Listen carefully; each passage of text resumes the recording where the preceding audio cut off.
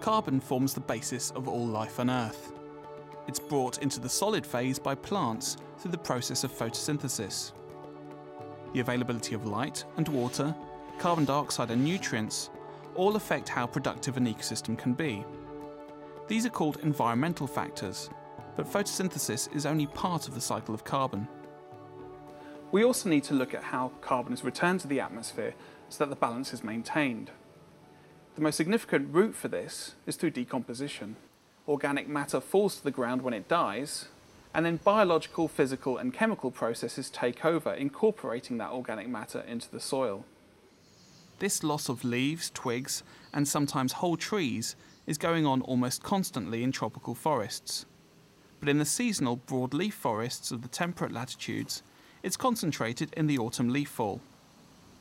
Leaf fall becomes litter on the forest floor, and its nutrients are usually conserved through recycling. Ultimately, the organic matter becomes so decomposed that it becomes mineralised to CO2. Now, when that CO2 leaves the soil, we call that soil respiration. So you could consider the soil to be a single entity within the carbon cycle.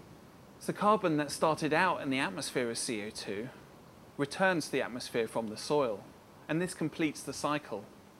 But it's not an instant process. The carbon can be stored in litter for quite some time, and even longer in the soil itself.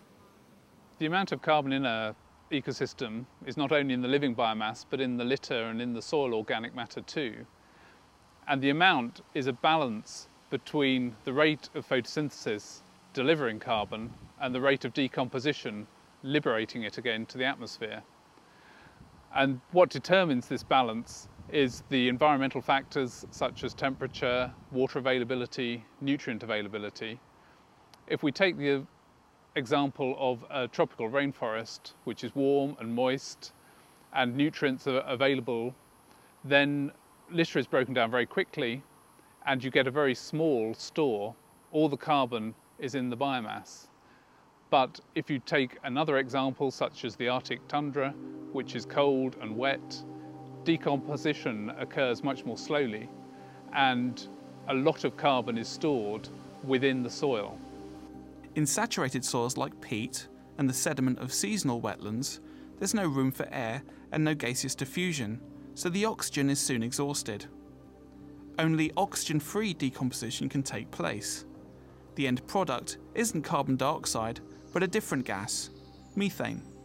Methane is an incredibly powerful greenhouse gas. It's about 20 times more powerful than CO2 at trapping incoming long-wave radiation.